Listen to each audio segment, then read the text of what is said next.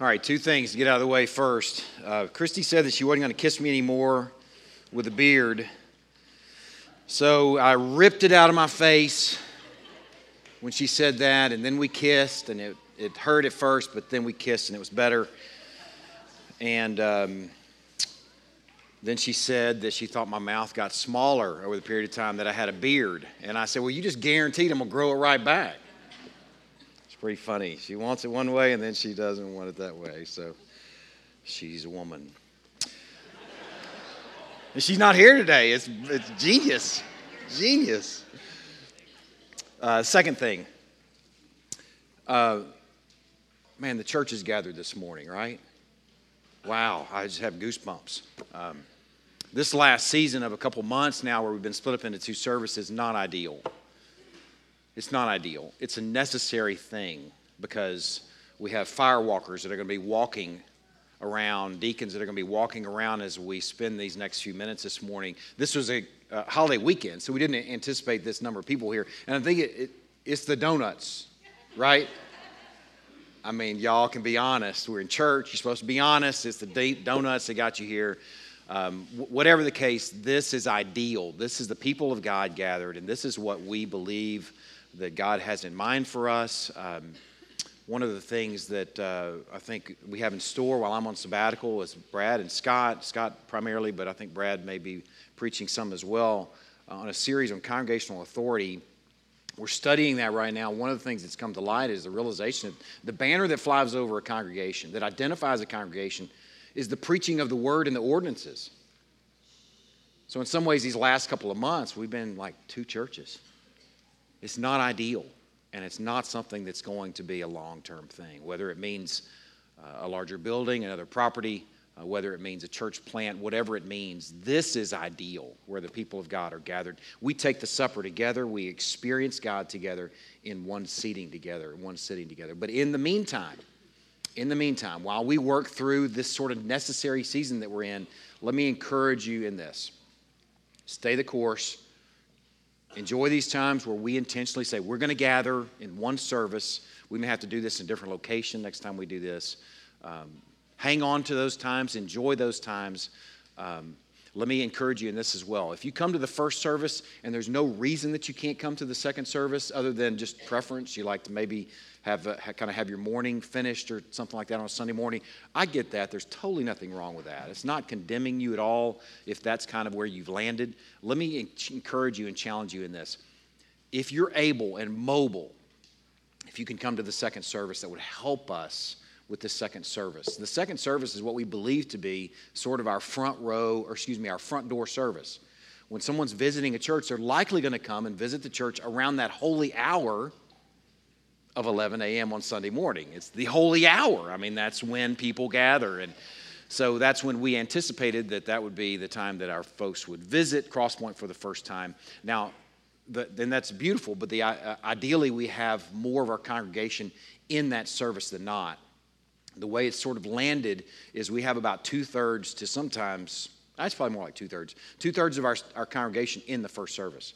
So it kind of makes for an environment in that second service where I'm looking at visitors' faces and I'm thinking, man, I wish you could experience God's people together.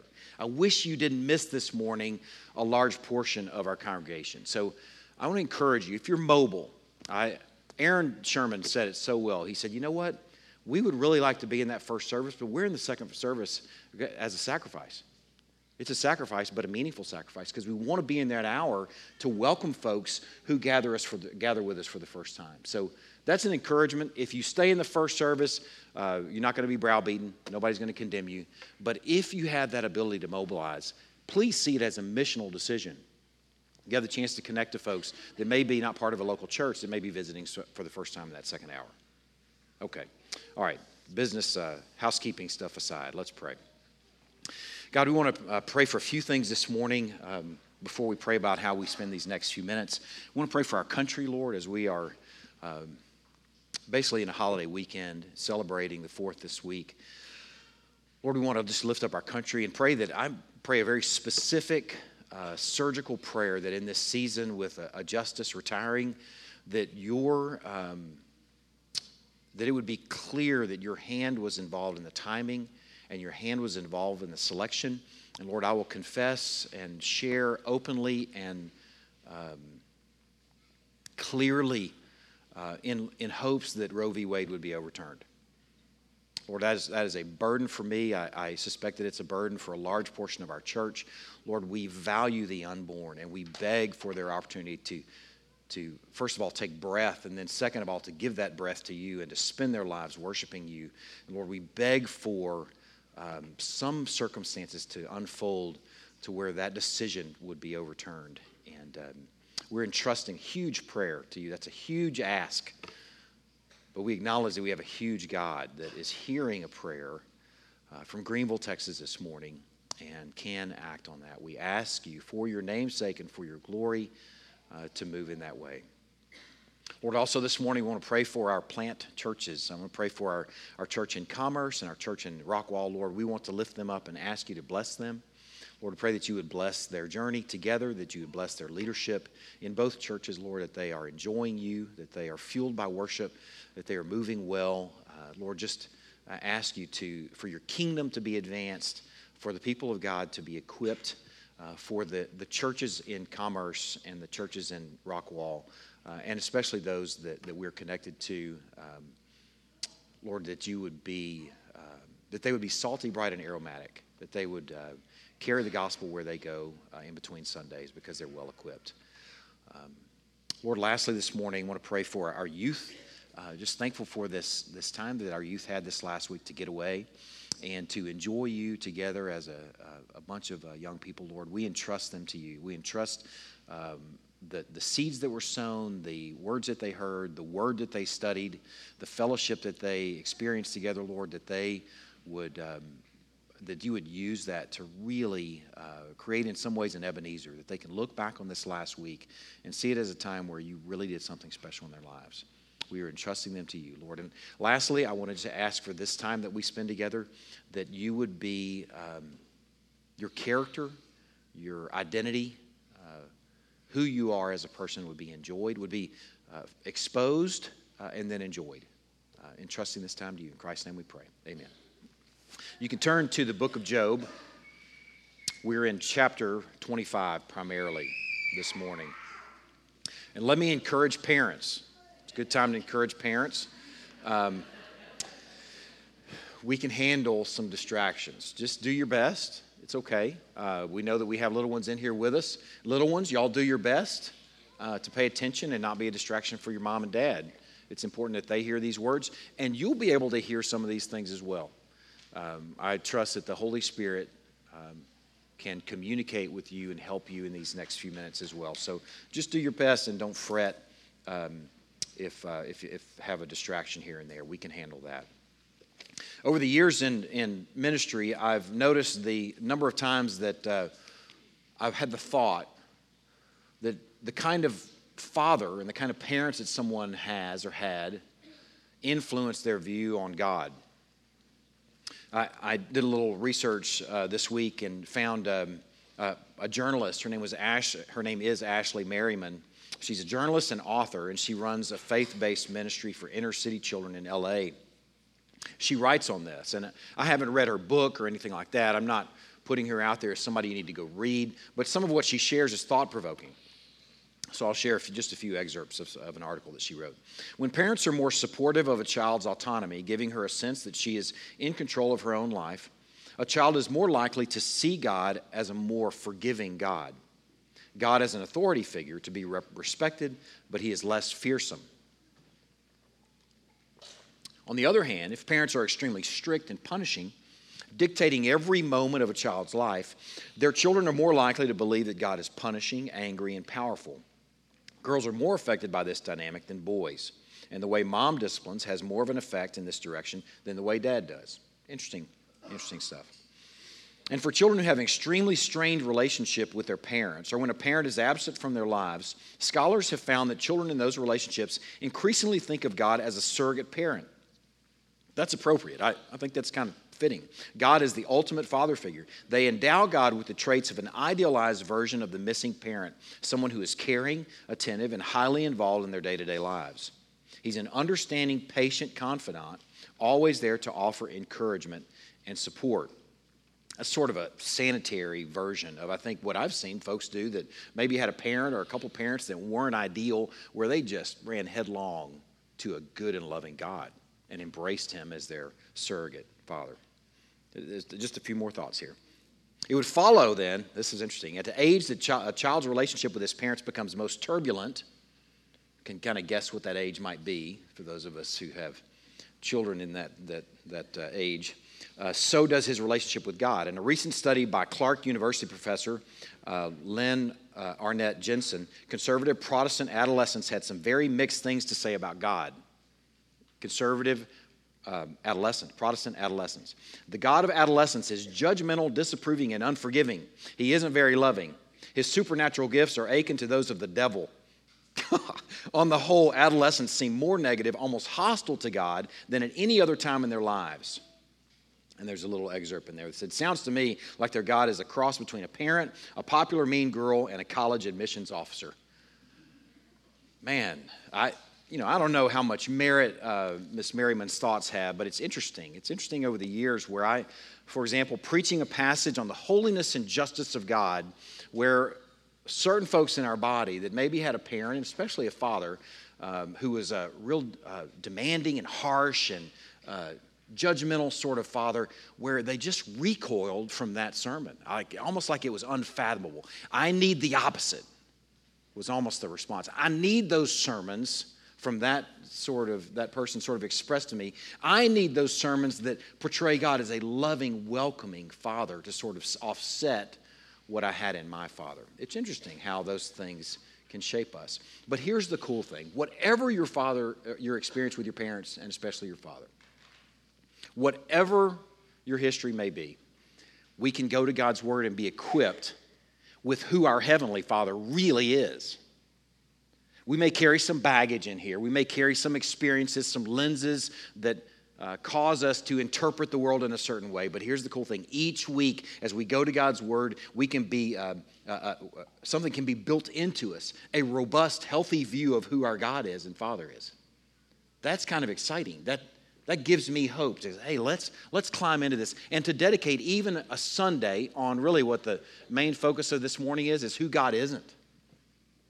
Interesting. I don't know that I've ever heard a sermon like that. I don't know that I've ever preached a sermon like that. But in maybe figuring out who God isn't this morning, we can learn better who our Father truly is. So we're in the book of Job. I'll just kind of give you a little bit of context here so you kind of know where we are. The first couple of chapters of Job, the first kind of tell his story. He's a righteous man. He's the finest son of the East. I mean, this guy is blameless. He's described as blameless. God describes him as a son, a worshiper that loves him wholeheartedly, that is blameless and righteous, and yet God offers him up to Satan to be tested. He loses everything. He loses his family minus his wife. He loses his 7 sons, 3 daughters. He loses his property, basically all of his livestock. Some raids by the Chaldeans and Sabaeans rob him of his livestock, rob him of all of his servants.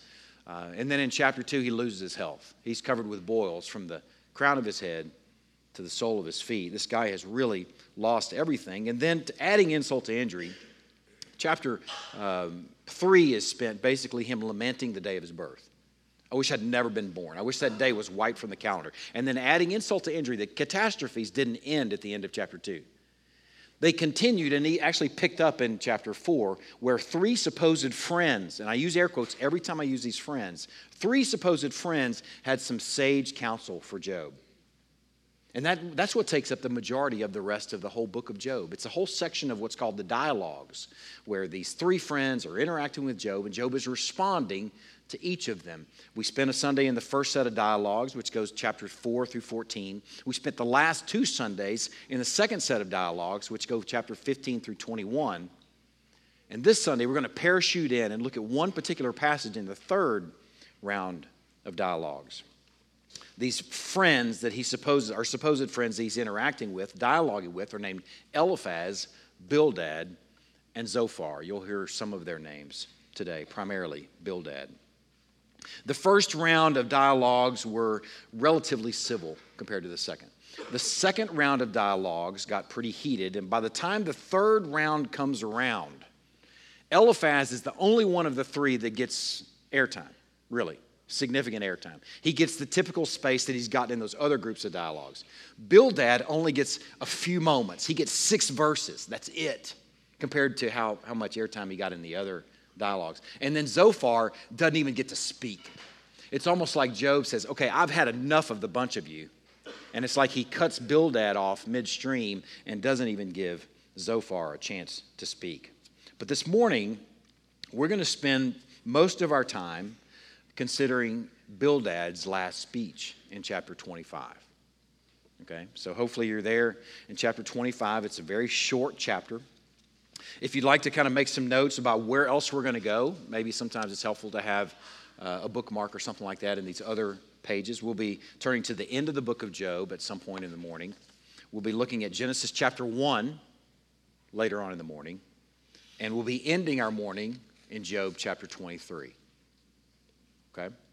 All right, so what we're going to do first is we're going to unpack Bildad's speech, this last little dialogue from Bildad, 6 verses. Then Bildad the Shuhite answered and said, "Dominion and fear are with God. He makes peace in his high heaven. Is there any number to his armies? Upon whom does his light not arise? How then can man be right before God? How can he who is born of woman be pure? Behold, even the moon is not bright, and the stars are not pure in his eyes. How much less man, who is a maggot, and the son of man, who is a worm?" What I'd like to do in these next few minutes is just sort of unpack the luggage from Bildad's speech. You might know from the title already that the title of the sermon, the focus on the sermon, is Who God Isn't. So I want you to be paying attention as we unpack these words from Bildad so that we can make sense of what he's saying about our God. First of all, in verse 2, he says, dominion and fear are with God. Okay, dominion, specifically, first of all, Psalm chapter 22 tells us that dominion and actually kingship belongs to the Lord and that he rules over the nations. Okay, I hope that we would agree with Bildad and what he said there, that dominion belongs to the Lord, that God is truly great, that he is truly omnipotent, and that he rules over all creation. We can agree with Bildad so far in regards to dominion. Now, fear, it's unclear what he's really saying here about fear. He says dominion and fear are with God. First is an attribute of God, that he has dominion. The second one, fear, is not an attribute of God. He must be speaking of what we have toward God. It's kind of hard to make sense of exactly what Bildad's getting at here, but if we believe that he's speaking about the fear of the Lord, then we might agree with him that Proverbs chapter 1, verse 7 says, the fear of the Lord is the beginning of knowledge. You're just getting somewhere when it comes to wisdom and knowledge when you begin to fear the Lord. Okay? If he's getting at that sort of fear of the Lord being a good thing, something that we should desire and cherish and want, then we could agree with Bildad on the first part of verse 2. The second part of verse 2, he says, he makes peace in his high heaven. It's interesting. I would assume that it's going to be peaceful in heaven, but just consider this passage from Psalm 147. It says, praise the Lord, O Jerusalem. Okay, we're not talking about the high heaven. We're talking about Jerusalem. Praise your God, O Zion, for he strengthens the bars of your gates. He blesses your children within you. He makes peace in your borders. He fills you with the finest of wheat. Okay, if God can bring peace to Jerusalem, and if you know the history of Jerusalem, to know that God can, on his own terms and his own time, bring peace to Jerusalem, one of the most war-torn cities in the history of the world, that he could certainly have peace in the high court of heaven, that he owns peace and that he can make it wherever he wants. It's safe to assume that heaven would be home base for his peace. So far we're agreeing with Bildad. I am. I mean, I respect that most of you are too, that he owns dominion. He rules the nations. That fear is a good thing. The fear of the Lord is the beginning of knowledge. That he makes peace in his high heaven. And the third thing from verse 3 says, is there any number to his armies? Okay, if you've read much of the Bible, you know that God has a host of heaven. Okay, Jeremiah chapter 33 says, the host of heaven can't be numbered. There are so many, the myriad number of countless numbers of troops at his disposal. So far, we're agreeing with Bildad on pretty much everything, this supposed friend. And then next he says in verse 3, he says, upon whom does his light not arise? On whom does his light not arise? At this point, really, let me just kind of give you a sense of what we're doing. We're trying to figure out, do we agree with this guy or not? Okay, we're unpacking what he said about God to go, okay, so far, it's not really landing on something that we disagree with. So pay attention. Let's continue on. He says, upon whom does his light not arise? Later in the book of Job, there's a young man that sort of weighs in on the whole conversation. He's after the dialogues because it's not a dialogue at all. It's a monologue from a young man named Elihu. And Elihu says this about God. He says, out of the north comes golden splendor. God is clothed with awesome majesty. We could agree with Elihu about that as well. Man, Paul told Timothy, he said that God dwells in unapproachable light. We can imagine the splendor and the glory of our God, that his light arises on everyone. And then in verse 4, let's just continue to unpack here and see what this guy is saying. We can continue to agree with Bildad. Let's see what happens in verse 4. How then can man be right before God? And how can he who is born of woman be pure? Okay, I hope our church is continuing to agree with this guy. What he said right here in the first part of this verse is, how can man be right before God? I hope that most of us, at least many of us, maybe even all of us could agree that, yeah, he's holy and we're not. Romans 3:23 says that all have sinned and all fall short of the glory of God. Yes, wholeheartedly we would agree with him. And then he says, how can he who is born of woman be pure? I suspect that a large part of our church would agree with that as well. Man, our own constitution that captures what we believe. We have a whole section on our website that says, this is what we believe. We don't believe that man is naturally good. We believe that we are sinful by nature. We would agree with what I believe our Bible is clearly saying about our nature, that we have participated in this thing called original sin. And it's interesting what R.C. Sproul said. He said, we are not sinners because we sin. We sin because we are sinners by nature. Man, so far what Bildad is saying, he says, how then can man be right before God? How can he who is born of a woman be pure? We would agree with David from Psalm 51 where he says, I was brought forth in iniquity, and in sin did my mother conceive me. So far, we're firing on all cylinders with Bildad. Man, I'm agreeing with you, buddy. Huh. Okay, let's see what he says next in verse 5. Behold, even the moon is not bright, and the stars are not pure in his eyes. Huh. Okay, now I'm scratching my head over that one a little bit. Okay, nothing that he said so far is suspect. Okay, I imagine that if Job is listening at this point, if we had a little snapshot, a little video of Job as Bildad is speaking to him, that Job, although he's frustrated with his supposed friends by this point, that Job is nodding his head. He's covered in boils, sitting there, but he's nodding his head at everything that Bildad has said so far, up to this point. But then Bildad goes freestyle and starts talking about the moon. And start talking about the stars. He says, behold, even the moon is not bright, and the stars are not pure in his eyes. And according to Bildad, though God made the moon and stars, the moon isn't as bright as it should be, and the stars are corrupt and broken in God's eyes, just like good old broken man.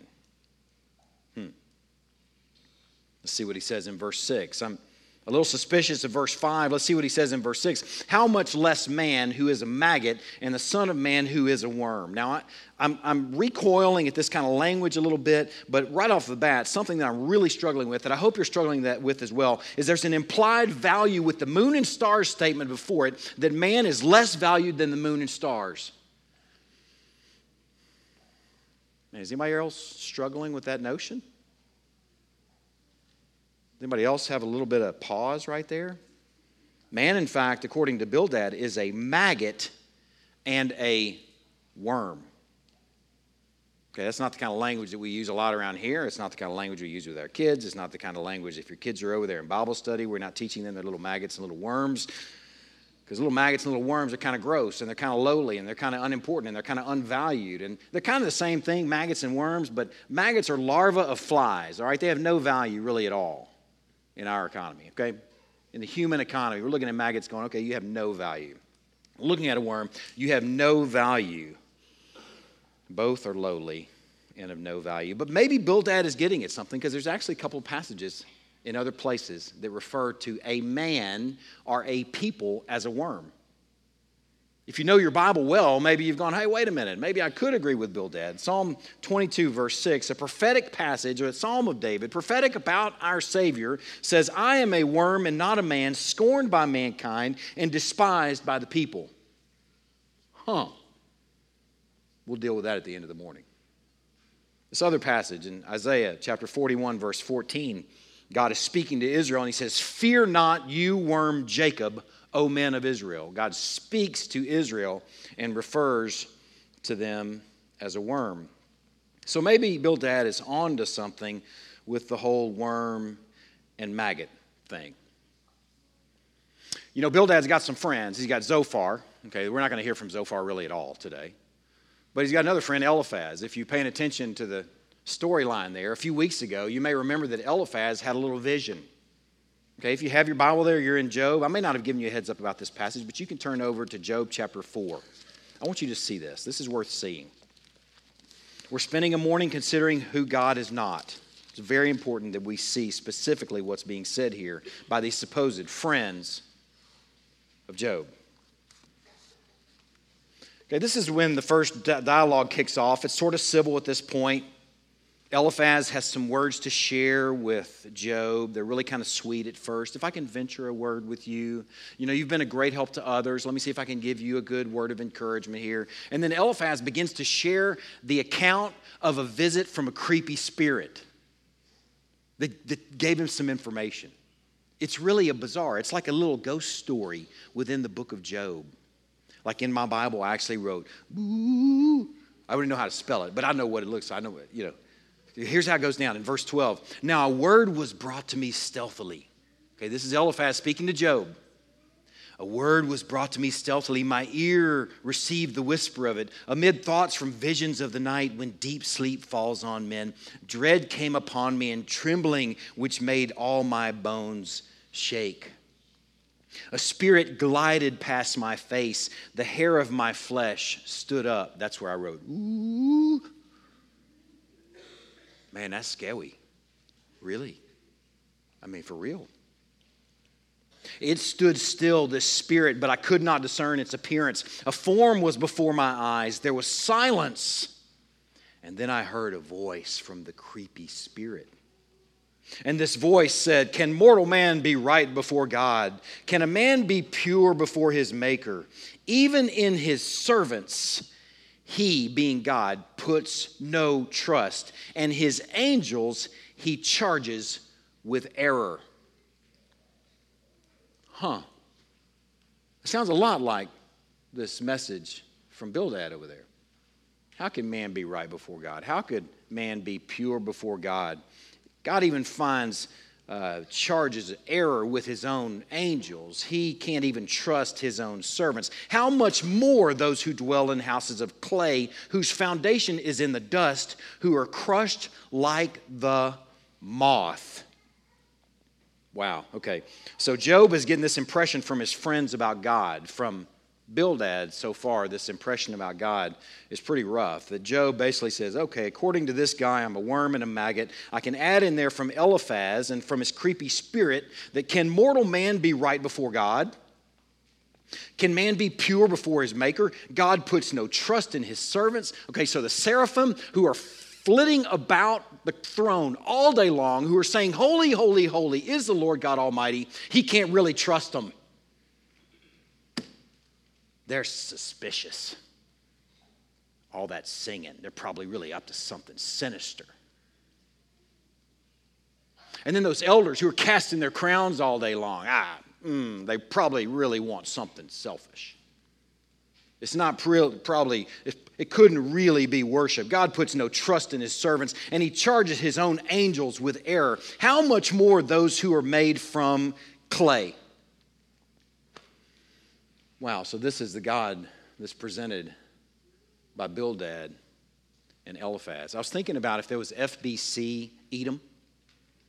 You know, FBC is First Baptist Church, if you kind of know the lingo. FBC Greenville, there's FBC everywhere. There's FBC Edom. Okay, an ancient version of FBC sitting over there in Edom. And let's say that Bildad and Elihu are the pastors. And they preach each week. And you're going to get your impression about God from these guys. You're going to have a pretty rough impression about God from these guys. You're going to really have the sense that God's just sort of a big grump. Right? He's not happy with his creation, certainly not happy with his creatures. Is that true? I mean, does anybody have that impression about that? About maybe from their living father, that that's the kind of heavenly father that you have? Consider at the end of the book of Job, it's interesting that Job actually makes a sacrifice on behalf of his friends. Because God is angry with his friends. Because here's what he says about his friends in chapter 42. He says, after the Lord had spoken these words to Job, the Lord said to Eliphaz, my anger burns against you and against your two friends, for you have not spoken of me what is right, as my servant Job has. Man, does anybody see how strange this is? Most of what we heard from Bildad so far, and some of what we heard from Job, we would say we agree with. Man, so what do we do with this? God is angry with these three friends that they have not spoken what is true about him. And it seems, we get the sense that Bildad's God, Eliphaz's God, is like a cranky building inspector. Okay, if you've ever built anything in Greenville, not picking on Greenville, it's probably true anywhere. You know that part of the process is somebody from the city shows up with a clipboard. You got a really sharp pencil.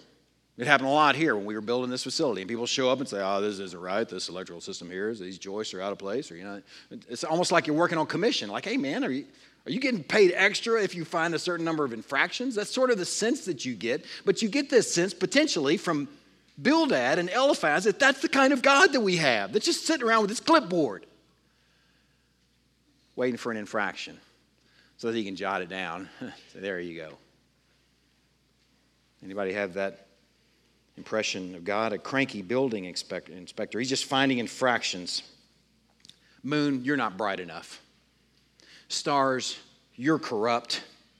Angels, I find fault with you. It reminds me of the Grouchy Ladybug. I used to read the kids the Grouchy Ladybug, Eric Carle, when we were growing up, where the Grouchy Ladybug's just a grump about everything. You're not big enough. I can't fight you. Get the sense that God's just like this grouchy, cranky building inspector that's just looking for infractions. He relates formally and legally to humans. It's not a family, and he's not a father at all. It's rather a bureaucracy with paperwork and with checklists and with bylaws. It's like he's saying, I have dominion. I have armies innumerable, and you're not right. You're impure. I don't trust you. You're a worm. You're a maggot and a moth. Is that the impression that you have of our Father? Potentially. Bildad's God does not relate to his people. Bildad's God has no sons, first of all. And if he did have sons, Job certainly would not be one of them. Bildad's view on man, too, is interesting. Bildad's go-to view on man is men are not righteous, men are not loyal. And here's the implication. This is frightening. I think we have a room full of folks here that believe in the depravity of man, who could agree wholeheartedly, who have Romans 3:23 memorized. Yes, all have sinned and all fall short of the glory of God. Who have Psalm 51, at least that section of it memorized, realizing and knowing full well we were conceived in iniquity, born in sin. We can make a beeline to those things, and we can run to our depravity, and we can put our arms around it and say, yes, we are depraved. God is holy and we are not. But here's what's frightening. If you hold too tightly to that, if that's what you view mankind as, period, then you could land with Bildad and Eliphaz, who are saying, okay, man's not righteous, man's not loyal, and if you press them hard enough, they're going to curse you to your face. Who's that sound like? They can't be trusted. So you press them hard enough, and they'll curse you to your face. You remember in the story of Job, who said that? It was Satan that said that. This creepy spirit that came to Eliphaz seems to have been a spirit that came straight from Satan.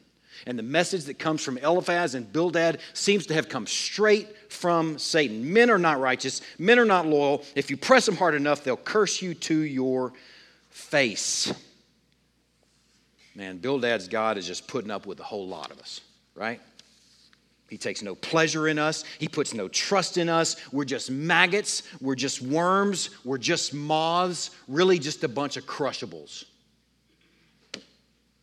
with no value. Man, I just can't imagine that they would have parking and seating issues at FBC Edom. You know, I'm not encouraging the notion of a popular message or a message that makes you feel good, but I'm just thinking about the notion of a church that's presenting, or a people, or some messenger that's presenting this view of God as saying, who wants that God? Who wants that Father? No, thank you. Man, here's just an encouragement. Maybe this is, I've thought about this over the years, and I've said it probably 100 times, maybe more. While one verse is completely true, while we could look at the things that Bildad said, and we could go to satellite passages and say, yeah, that's true, about 90% about what he said, maybe 80%. We could find passages, supporting passages that agree with him. While one verse is completely true, it doesn't reveal the truth completely. And that's why we gather Sunday after Sunday after Sunday to add in these new realities, these new truths where we have a more robust picture of our God. These snapshots of God painted by Bildad and Eliphaz are just plain suspect. So I'd like to sort of regroup here. I'd like to gather in a better view, one that we can walk away with, of the kind of God that we have, and considering the kind of view that he has on creation. So turn to Genesis chapter 1. Genesis chapter 1. As you're turning there, I'm going to share a passage with you from Psalm 136. I just briefly want to make this comment in regards to the moon and stars. It was in Bildad's speech where he started talking the moon and stars. They're like, the moon's not bright enough and stars are suspect. You know, they're corrupt in some way, where you get this sense that hey, something's not quite right with Bildad's message. And here's what Psalm 136 says. Give thanks to the Lord, for he is good. I want you over there in Genesis chapter 1. We're going to look at that in a moment. This is just a brief comment about the moon and stars. Okay, you're not moon and stars, but I want to vindicate the moon and stars here for a moment. And I want to vindicate their creator and his view on them. Okay, so just here's a thought. God, it says, give thanks to the Lord, for he is good, for his steadfast love endures forever. To him who alone does great wonders, for his steadfast love endures forever. To him who by understanding made the heavens, for his steadfast love endures forever. To him who spread out the earth above the waters, for his steadfast love endures forever. To him who made the great lights, for his steadfast love endures forever. The sun to rule over the day, for his steadfast love endures forever. The moon and stars to rule over the night, for his steadfast love endures forever. Here's what the rest of God's word seems to paint picture of the moon and stars, that the moon is exactly how bright it should be because that's how God made it. And the stars are provided by and sustained by his steadfast love.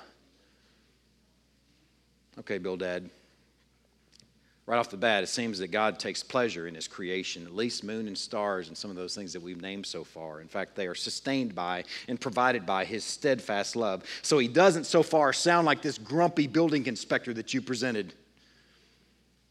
Let's talk about man. Maybe that's where you want to go. I want to go there. I want to make a beeline to making sense of Bildad's presentation of God's view on man. So just consider this passage in Genesis chapter 1, beginning in verse 26. Then God said, let us make man in our image, after our likeness, and let them have dominion over the fish of the sea, and over the birds of the heavens, and over the livestock, and over all the earth, and over every creeping thing that creeps on the earth. So God created man in his own image. In the image of God, he created them, male and female. He created them, and God blessed them. And God said to them, be fruitful and multiply and fill the earth and subdue it and have dominion over the fish of the sea and over the birds of the heavens and over every living thing that moves on the earth. And God said, behold, I've given you every plant yielding seed that's on the face of the earth and every tree with seed in its fruit. You shall have them for food. To every beast of the earth, to every bird of the heavens, and to everything that creeps on the earth, everything that has breath of life, I have given every green plant for food. And it was so, and God saw everything that he had made. And behold, on this last day, the only day that he proclaims, he says, it's very good. On this day that I made man, it's very good. And there was evening, there was morning, the sixth day. If I had the chance to visit FBC Edom, and if I had the chance to stand in that pulpit, I would want to proclaim and declare the realization, the reality that God didn't make man on the first day of the week. He didn't make him midweek. He made him on the last day of the week, the crowning day. It's his crowning creation, his crowning achievement. He made him after he made that sun and moon and stars that Bildad seemed to want to so quickly place below the moon and stars. And he called this day very good. And didn't he make him in his own image? He made him in his own image. And it was to mankind that God gave the cultural mandate to be fruitful and multiply and exercise dominion. And he gave those instructions, dominion, after the fall as well. After the flood, he shared it again. I'm giving you dominion over this thing that I've created. Man, that doesn't sound like Bildad's God. It sounds like a good God. It sounds like a God that says, I value mankind. I value humankind. I've made you in my image. Psalm 8, I think, has some additional insight here. You can just listen to this psalm. It rounds out a better view of God's view on man. It says, O Lord, our Lord, how majestic is your name in all the earth. You've set your glory over the heavens. Out of the mouth of babies and infants, you've established strength because of your foes to still the enemy and the avenger. When I look at your heavens, the work of your fingers, the moon and the stars, which you have set in place. Bildad says, when I look at that moon and those stars and those heavens, I say, man's a worm, man's a maggot, and man doesn't matter. He's a crushable, insignificant, unimportant. What is man, though? This psalmist says, what is man that you are mindful of him? And the Son of Man, that he's not a worm, but says you care for him. You've made him a little lower than the heavenly beings, and you've crowned him. Worms, maggots, and moths. This good Father, not a grumpy building inspector, not the grouchy ladybug. This good Father has crowned mankind with glory and honor. You've given him dominion over the works of your hands. You've put all things under his feet, all sheep and oxen, and also the beasts of the field, the birds of the heavens, and the fish of the sea, whatever passes along the paths of the sea. O Lord, our Lord, how majestic is your name in all the earth. People of God, humans are not worms. Humans are not maggots or moths. Human beings have dignity because we were made in the image of God. Adam, the value of Adam, I've read somewhere that I think the value of a carbon in a human being is in the cents range, like 37 cents or something like that. Don't quote me on that, but I remember reading at some point that the value, if we were reduced to our carbon, had no value at all. You think about Adam, his name actually means earth. You know, think about Clay Petzold and Adam Bean. Your names actually mean earth, which is interesting because in and of itself, there's no real value. But where the value came from is that God shaped that earth. That gave that 37 cents worth of carbon some value. And then God breathed into that earth and gave it life. Man, that changes things. God spoke everything else into existence, but yet he touched man. He shaped man, and he breathed into man. Man, Bildad is correct in some principles, but he's wrong in application. This guy has illustrated the fact that you can grab a few trees and you can identify a few trees, but you can miss the forest altogether. He's missed the forest of who God is. I want to encourage you with one little brief snapshot of who God really is from Job. It's just one snapshot. I think it's going to come into more focus in these next 2 weeks. We have at least 2 to 3 more weeks in the book of Job.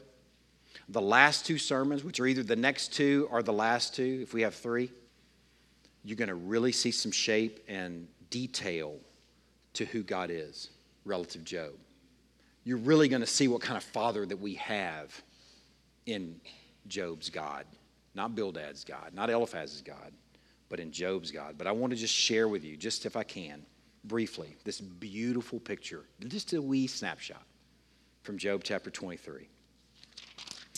Turn there. I want to hear some pages. I want y'all to see this. This passage is going to become a treasure, literally, metaphorically and literally.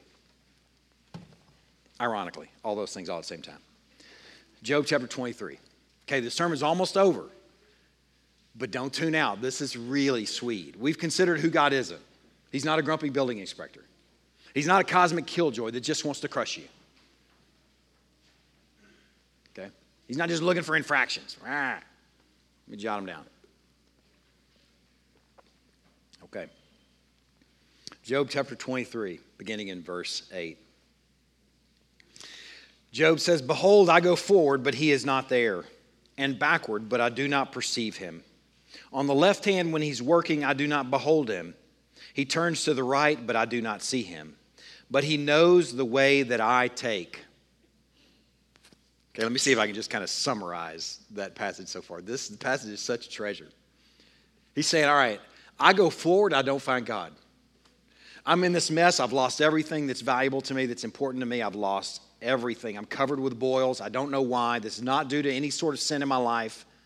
This is not the result of some consequence of sin in my life. I know that. I can't figure out what has happened to me. And I can't even figure out where God has gone.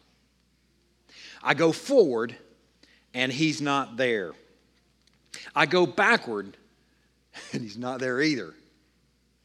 And I go to the left, he's not there. I go to the right. I go everywhere I know to go, every cardinal direction, and I cannot find him. But I know this, that he knows the way that I take. He knows where I am. I don't know where he is, but he knows where I am. And this is the kind of father that we have. Look at this. This beautiful next passage that I just love so dearly. "And when he has tried me, I shall come out as gold." Not a maggot, not a moth, not a worm, but my God through this, my God who I can't find in this season for whatever reason, is making me gold.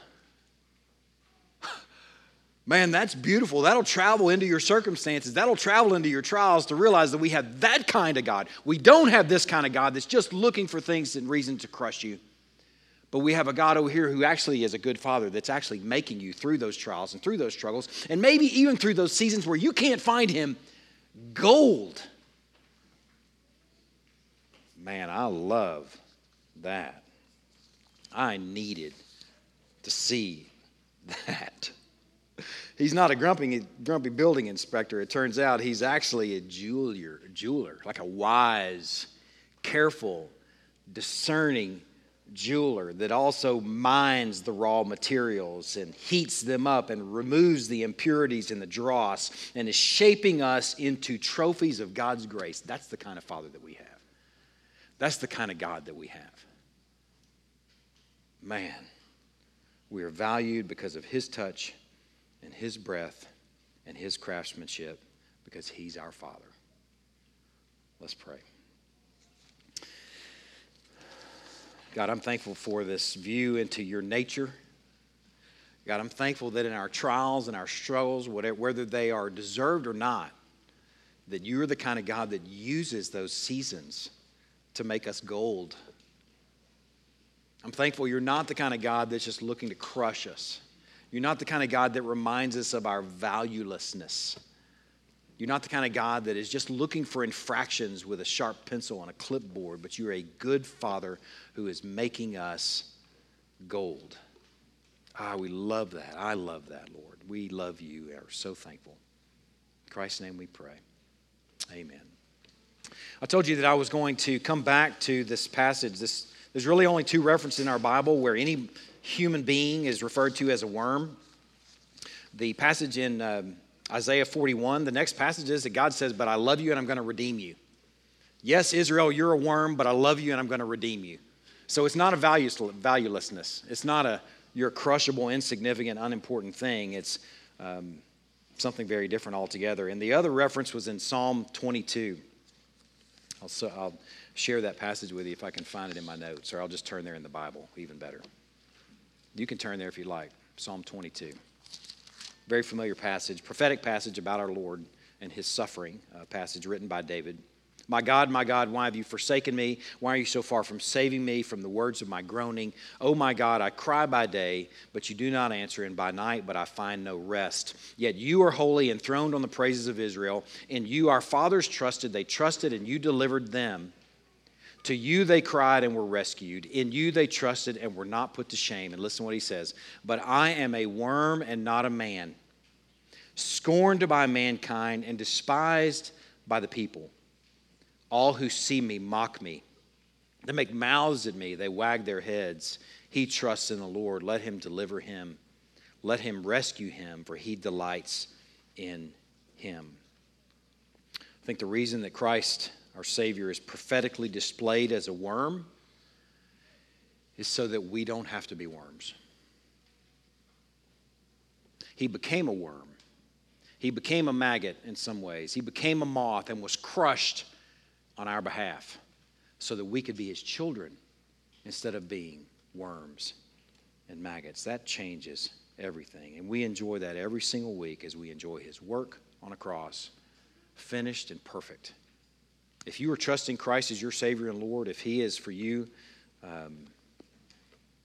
your Savior, if he is for you your hope, if he is for you who you've placed your trust in, I invite you to take and eat this supper with us. We're going to distribute a little piece of bread and a little cup of grape juice. And if you're trusting Christ as your Savior and Lord, I encourage you to take and eat and drink. If you're not, this isn't for you. It's a meal with our God, enjoying Christ's finished work. Let's distribute the elements.